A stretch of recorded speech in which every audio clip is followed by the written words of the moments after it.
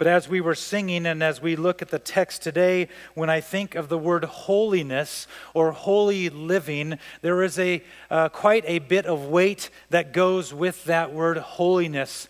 And as we were singing and as we read Scripture, God does tell us to be holy. And I would say that many times Christians just say, tell me how to do it, give me the list of do's and don'ts for holy living, and I will be happy for that. But we must understand that holy living is not a list of do's and don'ts, because without the gospel of Jesus, a part of what he calls us to do, all this is religious laws and commands that a person is to do, and there is a missing aspect of the grace of God and the gospel of Jesus. Your question and my question this morning is this. We begin and end with this. Can I live a holy life that glorifies God? That's the question I want you to ask this morning. Can I live a holy life that glorifies God? If you were Titus receiving this letter from the Apostle Paul or the other believers, you might think on the island of Crete and the descriptions of the Cretans in chapter 1, you might say, no way can Cretans live a holy life that glorifies God.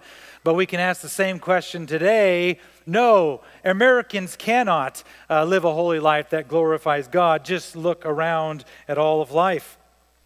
Well, the wonderful scriptural truth this morning from Titus chapter 2, verses 1 through 10, is that holy living glorifies God and brings health to the church. Look with me at Titus chapter 2, verses 1 through 10. Paul writes to Titus, "But as for you, teach what accords with sound doctrine. Older men are to be sober-minded, dignified, self-controlled, sound in faith, in love, and in steadfastness. Older women likewise are to be reverent in behavior, not slanderers or slaves to much wine. They are to teach what is good, and so train the young women to love their husbands and children, to be self-controlled, pure, working at home, kind, and submissive to their own husbands, that the word of God may not be reviled. Likewise, urge the younger men to be self-controlled. Show yourself in all respects to be a model of good works, and in your teaching show integrity, dignity, and sound speech that cannot be condemned, so that an opponent may be put to shame, having nothing evil to say about us. Bondservants are to be submissive to their own masters in everything. They are to be well-pleasing, not argumentative, not pilfering, but showing all good faith, so that in everything they may adorn the doctrine of God our Savior." The Word of God. Again, the blessing that we have to open the Word, to read the words of God. And we're blessed by that. And we pray, Holy Spirit, that you would help us to learn and grow and apply it in our life. In Jesus' name, amen. If you have not been with us, Titus chapter 1 focused on Titus placing men as elders in the church who would protect the sound doctrine or the teaching of the Word of God. And in every of the towns on the island of Crete, he was supposed to place men in those positions according to the qualifications in Titus chapter 1. Now, as we move into chapter 2, he says, now practice the sound doctrine. Teach the believers to practice the sound doctrine in their lives. And therefore, Paul charges Titus here to teach what the lifestyle of a servant of God is, what it is to live a holy lifestyle. So let us look to verses 1 through 6 and see that holy living is to be taught. Holy living is to be taught. And we must understand a few things when we read this text about what sound doctrine is that holy living for the believer is the result, or if you want to say the fruit, of a believer who practices sound doctrine. And when we look at sound doctrine and practicing it, we must be reminded that holy living is not something that saves you or gets you into heaven. Only faith alone in Christ alone can save anyone, but that holy living is to be the natural result or the fruit of your life as you follow Jesus Christ, who has saved you through his grace at the cross. The Apostle Paul wrote to the church in Corinth, a church that was struggling to live holy lives. He has a whole list in the first letter that he writes in 1 Corinthians of all the areas that the church is living like the rest of the world. And in chapter 10, verse 31, the Apostle Paul says, "So whatever you eat or drink, whatever you do, do all for the glory of God." You see, holy living glorifies God. That's why that question is important. Can I live a holy life that glorifies God? Is what you must examine this morning. Is the question that you must ask. From the youngest child in this room to the oldest saint in this room, if you're a follower of Christ, you must ask that question. Can I live a holy life that glorifies God? Look at verse 1 of Titus chapter 2 here. Paul says to Titus, "But as for you," he tells Titus, "teach what accords with sound doctrine." Teach the people to practice the word of God in their life as they are living day by day. He tells Titus and those elders, but also this would be an instruction to all believers, that whatever we do, teach to other people as we disciple people in the word of God, that we would teach what accords with sound doctrine. He does not say, "Titus, teach the people psychology. Titus, teach the people self-help things to think about. Teach them health, wealth, prosperity. Teach them that their works are going to save them instead of faith." He does not teach them any of those things because those things are not in Scripture. That's what man has come up with in what they think Scripture says. He says, teach what accords with sound doctrine. The word sound doctrine there, if you pay attention to that word there in verse 1, it means that which stands out to be clearly visible in Scripture. So on Sunday mornings when we gather here, when I stand here in the pulpit to preach, I preach what Scripture says. I don't bring out the latest Christian book and say, let's go through chapter 7 and then let's throw some verses in it because that's what he or she writes. No, we simply go through verse by verse, Scripture by Scripture, because that is where we find sound doctrine. That's where we find what is right. And the best commentary is God's Word. I mean, it is wonderful to have commentaries and Bible study tools and all kinds of things that are out there on your phone, on your computer, in the library, but none of those things are sound doctrine. This is sound doctrine. The Word of God is sound doctrine. And yes, there are tools that help us understand it, but do not mistake that God's Word, the Bible, is His words. And that is what He says, teach the believers in the body of Christ. And as that is done, it brings spiritual health to the church. So look at verse 2. He addresses all of the older men in the church. And so if you're an older man, pay attention. Some of you might be saying, well, how old is older men? Because I don't count myself as an old man.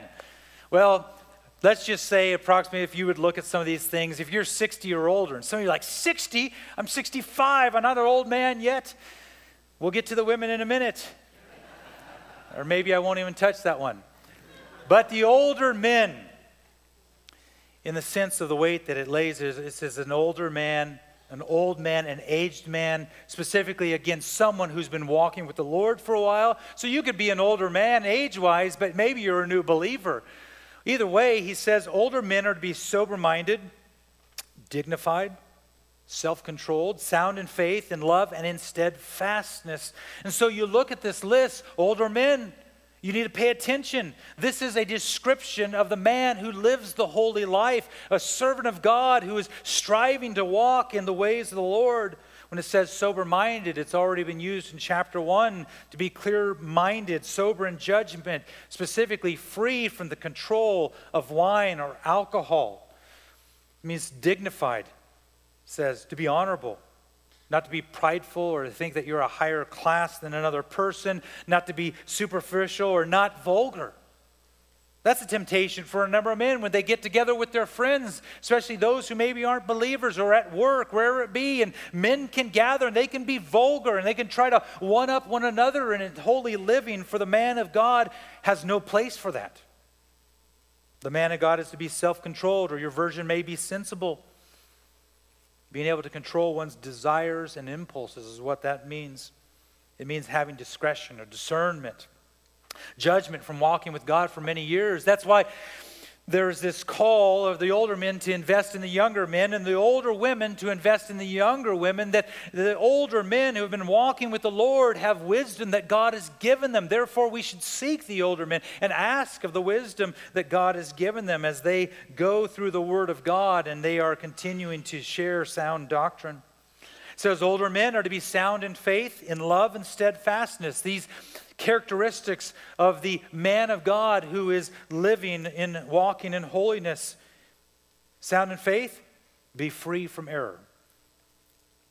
To have this conviction or belief in God, in Jesus Christ for salvation, and there's no question of God's wisdom or His power or His love. And so the man of God trusts in God's grace alone for his life, that he would walk in holiness, and the power of the Holy Spirit to direct him in all steps of life. But it also says that the older man of God must be sound in love. The word there, agape love. This love for God, love for others, in the sense of loving God but being obedient to Him. God says, if you obey me, you will love me. I mean, if you love me, you will obey me. Reverse that. But also love others. Brotherly love being shown to everyone. And lastly, it says sound in steadfastness or perseverance, to endure hardship. And I would say to you older men in the church, do not forget James chapter 1, where we were a few months ago, verses 2 through 4. It says, count it all joy, my brothers, when you meet trials of various kinds, for you know that the testing of your faith produces what? What does it say? It produces what? Steadfastness. And let steadfastness have its full effect, that you may be perfect and complete, lacking in nothing. That's James chapter 1, verses 2 through 4. And yes, that's for all believers, but I would challenge all of the older men in this room when it says that they are sound in steadfastness or perseverance. Some of you are facing trials now. You have faced trials. You will face trials and trouble and persecution, and you are to count it all joy, because God allows that according to His will, that He would strengthen you in your faith in Him. Satan, on the other hand, would desire that the older men in the church would be weak, lazy, disobedient, vulgar, and angry men. Can you imagine if this congregation was filled with men that were like that? This place would be a wreck. All kinds of things would probably be taught. I would say maybe it wouldn't even be a church in that sense. Maybe by name, by people, but again, men of God. Look to verse 2 and examine your heart. Pray and ask the Holy Spirit to do that work in you, to make you sober-minded, dignified, self-controlled, sound in faith, love, and steadfastness. And I want you to jump down to verse 6. Because the connection here, it says, likewise, we'll come back to the older women in a minute. I know that you thought, great, we'll skip over that. But it says in verse 6, likewise, urge the younger men to be what? Self-controlled or sensible. There's a command here. It says, urge the younger men. It means to call the younger men to the side of the older men, to summon the younger men to come alongside of them as these younger men in the faith are walking with Christ. The older man in the faith comes alongside and helps direct and to share wisdom from God's word, to pray for them, to have a relationship with them. Older men in the church, this is so vitally important to the health of the church. You must be investing in the younger men of the body of Christ. That is not just the young boys in this room, not just the high school, junior high, or the college-age young men in this room, but the young men who are married, the young men who are married and have children, the young men who are single, older men who are saints in God. You need to, you're called to, you're urged to invest in the younger men in the faith, and specifically urge them to be self-controlled. Next week, we'll look at this more closely, but verse 12 of chapter 2, it says, training us to renounce ungodliness and worldly passions and to live self-controlled, upright, and godly lives in this present age, speaking of God's grace upon our life. So everyone's to be self-controlled, but some of you might understand and think, well, yeah, you know what? Sometimes younger men aren't the most self-controlled people. And so Paul tells Titus, not only the older men should live this way, teaching them sound doctrine, but also the younger men should be urged to live this way. And it's done through the teaching and the preaching of the word. 2 Timothy chapter 4, verse 2, Paul writes to that disciple and says, preach the word, be ready in season and out of season, reprove, rebuke, and exhort with complete patience and teaching. Some of the men in this room know that when they were younger, or some of you who may be younger, know that there are times that you're not self-controlled or you weren't self-controlled and you needed someone to rebuke you. You needed someone to exhort you. You needed someone to encourage you with the word of God. Not just to slap you upside the head and say, quit acting like that, dummy. But to walk and say, what are you thinking? But to literally walk alongside of them and to help as you see the younger losing self-control in their life. Because maybe, just maybe, at times younger men can be impulsive and ambitious and zealous and a little bit explosive, maybe impulsive with things, or maybe arrogant. I was reading this last week and kind of chuckled at this. It's in Luke chapter 9, and Jesus is with the disciples, and it's in verse 53. Jesus goes into a Samaritan village, and it says, but the people did not receive him because his face was set towards Jerusalem. And when his disciples, James and John, saw it, they said, Lord, do you want us to tell fire to come out of heaven and consume them? And he turned and rebuked them, and they went on to another village. I was laughing because I don't know how young those guys are at the time, the sons of thunder, as Jesus called them, but they're like, Jesus, those people reject you. Let us call down fire and just fry them. And he goes, whoa, guys, hold on. Again, as I read that, I'm like, that's a picture of younger men who are zealous for things of life, but can be not the most self-controlled at times.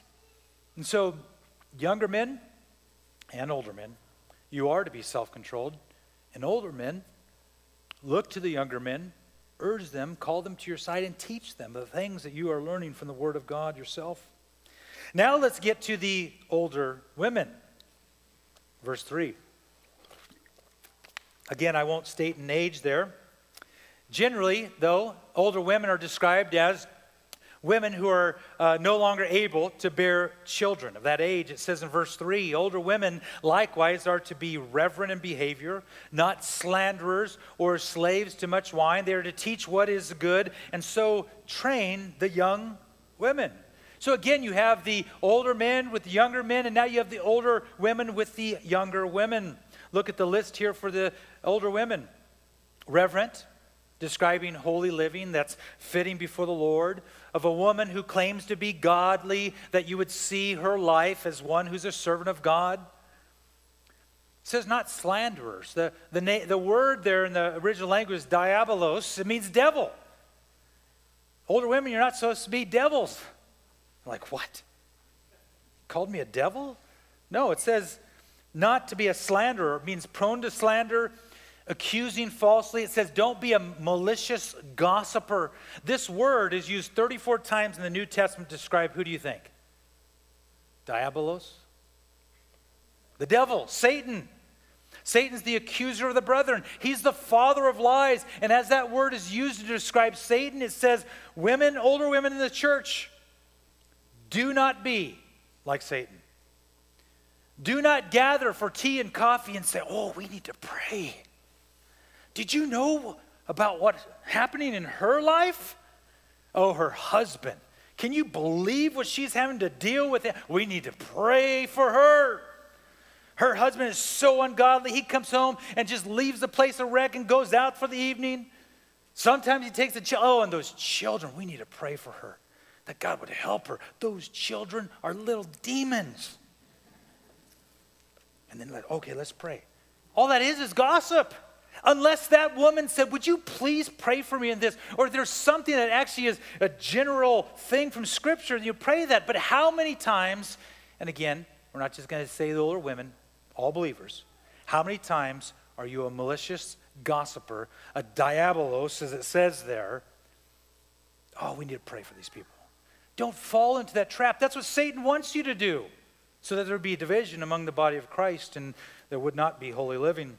So women, it says no, not slanderers. It says not slaves to much wine. Again, the theme with the younger and older and with the elders, not to be drunk, not to be controlled by alcohol, or I'd say this for all believers, any substance whatsoever. In verse 3 and 4, it says, teach what is good and so train the young women. Now here's the context. Pay attention, please, everyone, church here. The Apostle Paul is not writing about church leadership. He's not writing about pastors in a church. He's not writing about women in leadership in the church. It actually falls right in line with 1 Timothy chapter 2, verse 12. You can read that this week. We'll come to that again here soon. But Paul is stating that there was a need for relationships, just like with the older men and the younger, with the older women and the younger. And the older women who have been walking with the Lord for a while are to teach the younger women, and there's a whole list here. It says in verse 4, so train the young women to love their husbands and children, to be self-controlled, pure, working at home, and submissive to their own husbands, that the word of God may be reviled. And for verse 5 there, some of you right away, those warning flags and explosions go, whoa, submissive? What do you mean by that, Pastor? Working at home? What do you mean by that in today's world? And that's what happens many times when people see these things. And so let's take it down a step, take a deep breath, see what Scripture says. You see, God has ordained from His Word the biblical standard of rules in a marriage relationship from the beginning. You read this before the fall. Before Genesis 3. This week, your homework, go read Genesis 1, 2, and 3. Glory in the creation of God to speak the world into existence. And look at how He creates Adam and how He creates Eve and says, here's how the relationship in your marriage is to be. Then read chapter 3.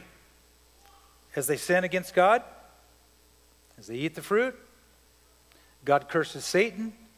He curses man, Adam, and He curses Eve, women. And in Genesis chapter 3, verse 16, when He cursed women, it says, your desire shall be for your husband, and he shall rule over you. This picture that's happened since the fall of the garden to today, until the day that Christ returns, is a battle in the marriage relationship where women want to control men. And everyone loses sight of the role between a husband and wife. Ephesians chapter 5. Husbands are to love your wives. Wives are to respect their husbands. And so this submitting word is such a dirty word in our culture. We need to take that back because it's Scripture and not lay on it all of the things that the world does in culture. And so with this, sometimes men, actually many times men respond wrongly to women who are being pushed by this world to rule over men. And so men respond by being heavy-handed dictators, by being lazy men who don't lead their homes or in their churches. And this is prevalent in the church today, worldwide. This is the reason why I've been pointing out to you and asking you to pray for the Christian Missionary Alliance, which you are a part of, because they are pushing that women should be taking the role of pastors in the church, and therefore avoiding what happens here with Titus, and that the women should be standing before you and preaching and teaching the men and the women and the young boys and the young girls and the young men and the young women from the Word of God. And so you must pray. As we are coming to a point next year as an alliance of churches where we will gather in Spokane, and this will be addressed. We must pray that we would be people that would stand strong on the Word of God and not back down no matter what types of decisions are made by a denomination. And so it says young women. It says older women to the younger women. Pay attention here. It says, love your husbands and your children. This is why it's vitally important. Older women who are followers of Christ and have been followers of Christ for a while, why you need to invest in younger women in this church. Because some of the younger women in their church are so upset and so angry with the way that their husbands, those young men, when they're not self-controlled and when they're not loving their wives, and they are needing support and encouragement to pray for their husbands. Some of them may not have a husband at all, and they have children, and they're working and trying to take care of the children themselves, and the stress that mounts, all of these things. And they may have husbands who are not Christians, who are never there. Older women, you need to come alongside of the younger women who are married. The younger women who are married and maybe have children. 1 Peter chapter 3 says in verse 1, 2, likewise, wives, be subject to your own husbands. It does not say be a slave to your husband, women. If you think that, you've taken that in from the world. It says, likewise, wives, be subject to your own husbands, so that even if some do not obey the word, they may be won without a word by the conduct of their wives when they see respectful and pure conduct. Again, God has given the role of the husband to be a spiritual leader in the home. But some women who are followers of Christ or become followers of Christ, their husbands are not Christians. And therefore, it says, by your example, that they would see the gospel, the grace of Jesus Christ on your life, that they may come to faith. But either way, you have roles which are set. And there is this relationship that is there. But there is nothing that says, women, be a slave to your husbands, as the world would tell you. And I would say this for all women who are married or plan to be married. This is not your duty in a sense. It's your ministry. Ephesians chapter 5. Read Ephesians chapter 5 this week. Husbands and wives. Also, when it says here in our text, moms also must love their children. Sometimes, again, that child is so rebellious. That child doesn't even do a thing that I say. That child is not at all living and walking in holiness. It's a challenge, moms, to love your children when everything's going crazy in your home and everything's falling apart. Older women, you need to come alongside of these younger moms and walk with them in the faith and encourage them and tell them and strengthen them. Help them understand times when you struggled with your children and how the Lord brought you through with the Word of God and what was the outcome of some of these things. And there are great stories of joy, and there's also great stories of sadness. To be able to gather together as believers and be able to grieve together as well as have joy together is so needed among the body of Christ. If all you ever do is come on a Sunday morning and sit here and listen to preaching, you're not being obedient to Scripture in the sense of building relationships, discipling, being discipled, being the Word together. Don't be a Lone Ranger Christian who only shows up for Sundays so that you can check your list and say, well, I'm doing right with God by attending. Make every effort to do what Scripture tells us to do here. It says to be self-controlled. This is the third time he uses this word. He's telling everyone to be self-controlled of your desires and impulses. It says teach the young women to be holy, moral purity. It means sexual purity, marital faithfulness, modesty.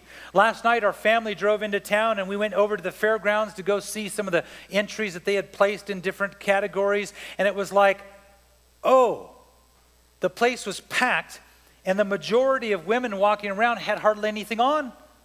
And it was like, I don't know why that shocks me, but it's like we're like telling kids, everyone's like, cover your eyes. Where I'm like, if you go to the fair, actually don't go to the fair to go see. Some of you already know what I'm talking about. Some of you already been there this week, and you're like, man, my eyes have been seared this week by this. That's a picture of the world. Younger women, women in the church are being taught to be pure, holy, in modesty and working at home. Again, this always is a hot spot for people. It means to be a keeper of the home and household affairs. Read Proverbs 31 this week. Proverbs 31. Now I know that there are families that dad is no longer there. And the wives, the moms are single moms. And they're taking care of everything financially and at home. And that is a battle and a struggle. Those single moms, church, they need you. Don't ignore them and don't just say, well, I'm going to pray for them. Women, you need to come alongside of the single moms. Men, you need to pray for them and think, do they need financial help? Honestly, this is how the church is being the church with one another. It says, be kind and submissive to their husbands. We've already gone through this. But why should young women live this way? In verse 5, that the word of God may not be reviled. Do you see, church, in all of this, your living and walking in holiness is seen by the world. And as they look in on your life and they know you're a Christian and they see you walking in holiness, they have nothing bad to say against the Word of God. Even though they may hate Jesus as an enemy of God, hate you as a Christian, in all reality, there's nothing that they can bring against you because of the integrity of walking in holiness. So let me ask this. Older men and older women in this church who are followers of Christ, what are you doing with your time? If you're retired, what are you doing with your retirement? Some of you have waited all these years to retire and do all kinds of amazing plans and go to the ends of the earth when the body of Christ needs you now. And the younger men and the younger women need you. And they need you to walk with them, to be called to their side, and to live life with them as you follow the Lord. Take them to coffee. Take them to a meal. Go have tea. Take them hunting, fishing trips. You know the list of stuff. Teach them how to sew. Whatever the list is, as you do that and invite them to, then talk about the Lord. Dare you to read Scripture together. Encourage them. A number of years ago, myself and another pastor took 25 college students and 25 older saints in the church to Biloxi, Mississippi. It was a year after Hurricane Katrina, and we were there for 10 or 12 days, and the group that we took was there right along the coastline to rebuild flooded homes. I mean, just tragedy there. These 25 college students and these 25 older adults didn't know each other, and I didn't realize that till after we got there. And during that almost 2-week time period, these people began to build relationships. The older men that did all this construction stuff, they were teaching other people all these things. The older women that had some skills in these areas in gardening and doing all these things, they were teaching these other younger women these things. And what happened was they built relationships. They literally had nicknames for each other. There was a guy named Bob that they all called Pops because he was the oldest in the group. And so to this day, almost, 14, 15 years later, he's known as Pops. And we came back from Biloxi, Mississippi. And we had 2 church services. And the church was, most of the younger came to the older service because they wanted to sleep in. And most of the older came to the early service because they liked to get up early. They were awake. And they began to meet between the services. And they would wait for one another, the younger with the older. And then they're changing up services. And they were like, I wish we had one service so we were all together.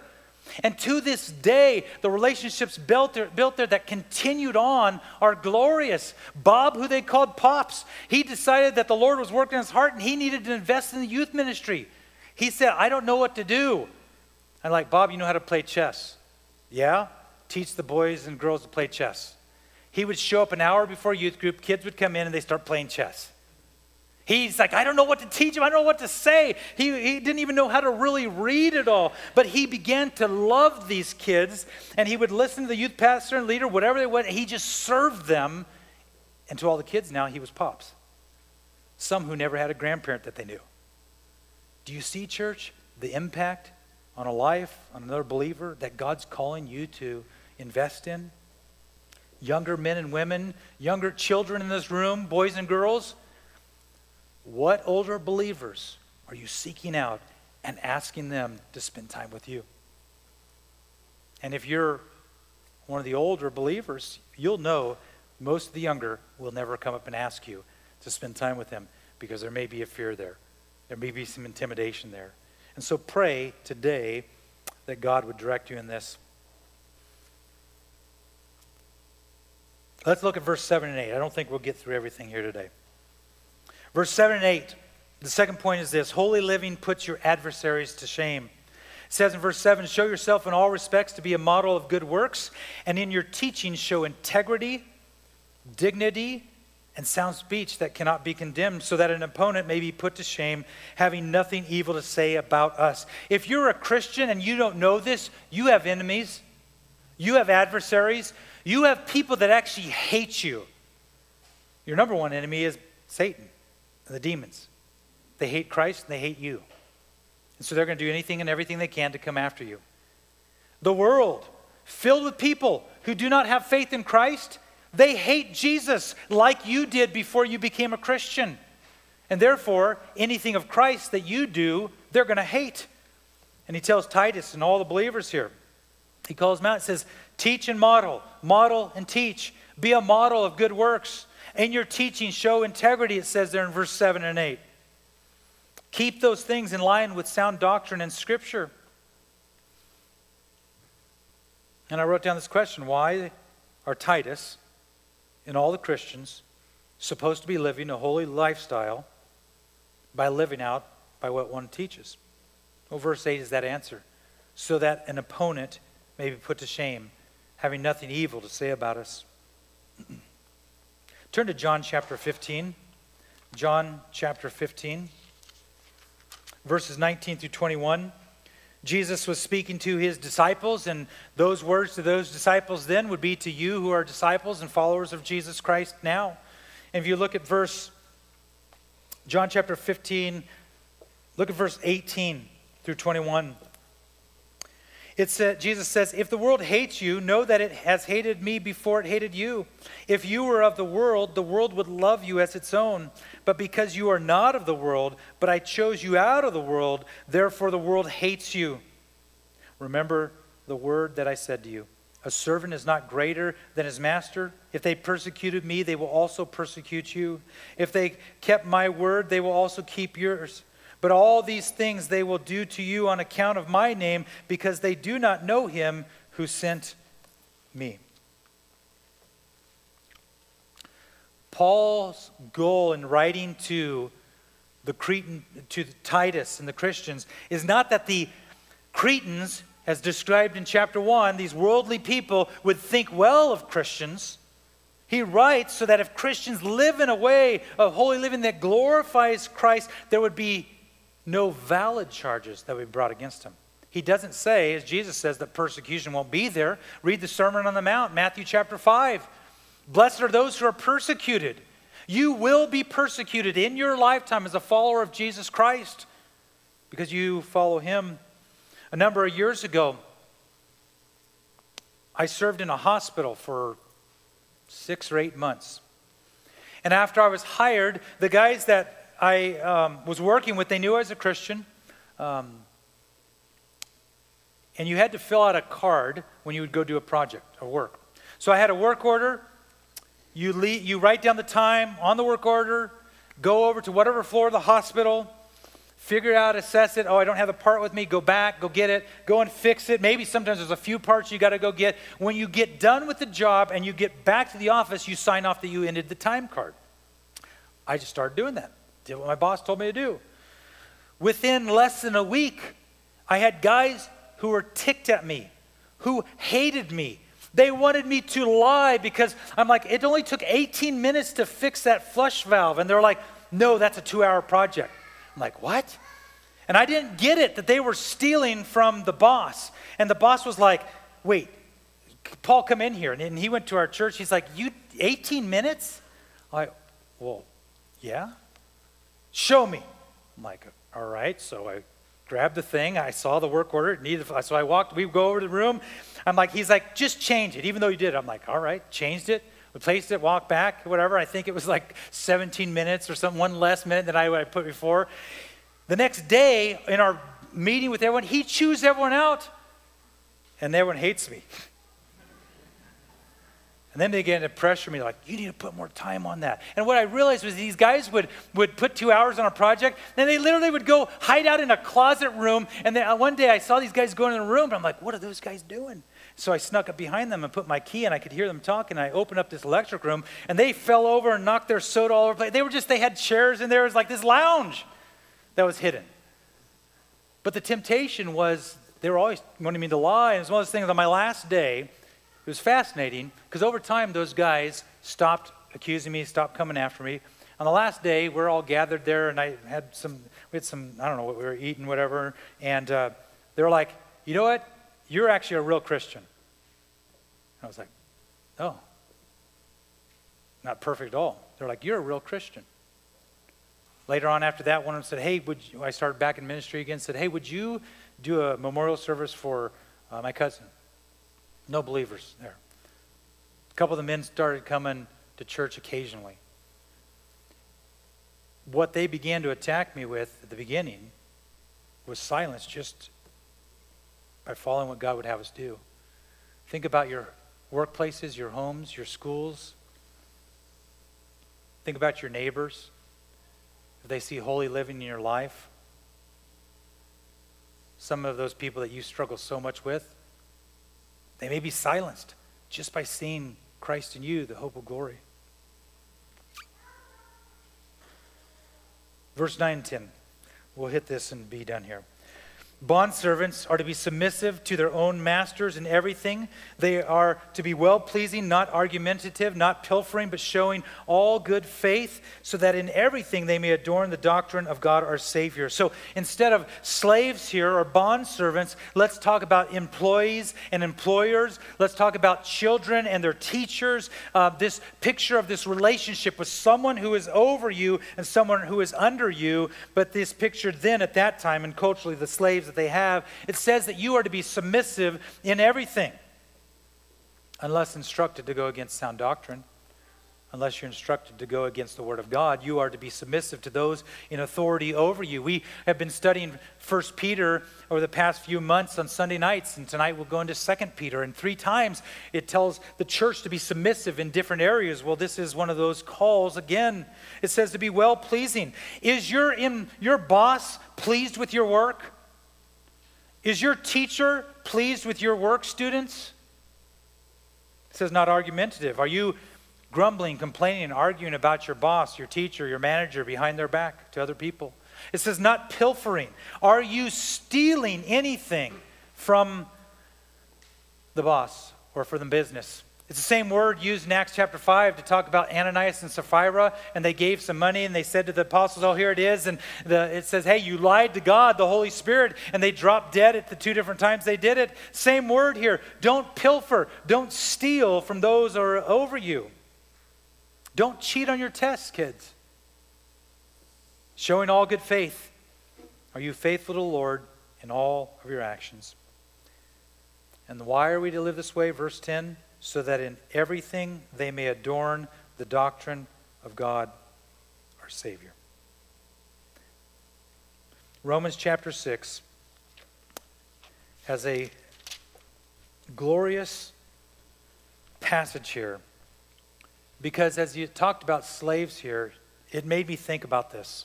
The person who is not in Christ is a slave to sin. And the person who is in Christ is a slave to righteousness. And it says in Romans chapter 6, verse 15 through 18, what then? Are we to sin because we are not under the law but under grace? By no means. Do you not know that if you present yourself to anyone as obedient slaves, you are slaves to the one whom you obey, either of sin, which leads to death, or of obedience, which leads to righteousness? But thanks be to God that you who were once slaves of sin have become obedient from the heart to the standard of teaching to which you were committed. Christian in this room, you once were a slave to sin. But praise the Lord, you're now a slave to righteousness. Some of you still don't like that word. You don't. A servant of God, a slave of God, because we don't want to be controlled.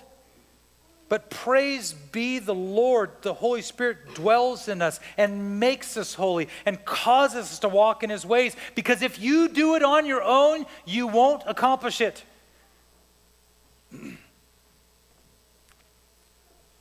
Because again, the question this morning is, can you live a holy life that glorifies God?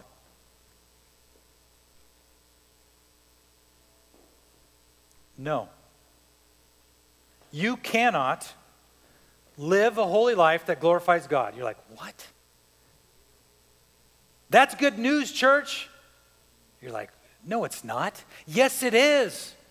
Because Philippians chapter 2, verse 12 through 13 says, therefore, my beloved, as you have always obeyed, so now, not only as in my presence, but much more in my absence, work out your own salvation with fear and trembling. Listen to this, church. It's underlined. For it is God who works in you. Did you catch that? It's God who works in you, both to will and to work for his good pleasure. And if you're not convinced, Philippians 1:6 says, and I am sure of this, that he who began a good work in you will bring it to completion at the day of Jesus Christ. I was sure there'd be an amen. Are you not convinced, church, that what God has started? I mean, think for just a moment what we read in Romans there. You were a slave to sin, following the desires of your heart, only wickedness, following after being a child of Satan. And God, by his grace, sends his son Jesus Christ, who is God, to be born man, fully God, fully man, to live a perfect, sinless life, to go to the cross where he was nailed there, where he bled, he shed his blood. And as he hung on the cross, he bore the sins of his people. And God the Father poured out his wrath on the Son that's meant for every one of us. And Christ's blood that was shed is what he used to purchase his people from their sins. To not only cleanse them from sin, but to forgive them of sin, to remove their sin, to give them his righteousness through faith in him, so that you would be a slave to righteousness, a person who stands before the Lord holy. And he says, be holy as I am holy. It is possible, church, only by the blood of Jesus Christ. And Jesus Christ rose on the third day from death to life. He's ascended to heaven. He's ruling and reigning, and he's one day going to return one time, and we will see him in all of his glory, and the saints will be with him forever in this inheritance, which is Jesus Christ, in this glorified state for all eternity. And all who reject Christ as Lord and Savior, all who die in their sins and wickedness, will spend all of their eternity in hell forever and ever and ever. And if you just think about that for a moment, it makes you shudder to think that many will be in hell because they are not saved by the blood of Jesus Christ. As the worship team comes forward, let us pray. Father, there's so much in this text today, and maybe we took too big a bite this morning. I pray, Lord, that you would take the passages, the verses, the words, and lay them upon our hearts. Father, I pray for the older men, saints in this room who have been walking with you. I pray, Lord, that you would continue to strengthen them, encourage them throughout our hardships in their life. That you would put on their heart, even today, this morning, younger men in this church who need to be called to the side, to build a relationship with, to encourage them to be self-controlled, to read the Word of God with them, to pray with them, to send them a text and say, I'm praying for you today. Father, I pray for the young men in this room. I pray for the young boys in this room, the children. I pray that these boys and these junior high and high school and college age and these young single men and these young men who are new husbands and fathers, I pray that you would help them to be self-controlled and they would walk in holiness. Holy Spirit, do that work. Father, I pray for all the older women, the saints in this room who have been walking with you. Lord, encourage them, strengthen them, and show them the women and the younger girls here that are in need of an older woman in the faith to come alongside of them and to encourage them in their marriages, in their relationships with their children, the ones that aren't even married yet, that there would be these wonderful, glorious relationships that are built. And I pray for all the younger women and all the young girls here in this church that they would desire to seek out the older women in this church who have been walking with you. Father, would you do a work that only you can do here at Discovery Alliance Church in the relationships of the body of Christ? Father, would you help us and protect us from just being Christians who show up and never build relationships with others? Would you burn the need for other relationships with believers into our hearts this morning? And Father, for all who've come into this place who are far off, who today have heard the gospel of Jesus Christ, I pray today would be the day of salvation. I pray that, Holy Spirit, you would change their heart, soften their heart, take their heart of stone and give them a heart of flesh. Give them the eyes to see, that they would believe, Jesus, that you are God, and that you have died for your people, and that you've risen again, and we long for your return. Father, may you be glorified as we sing and as we go from this place. In Jesus' name, amen.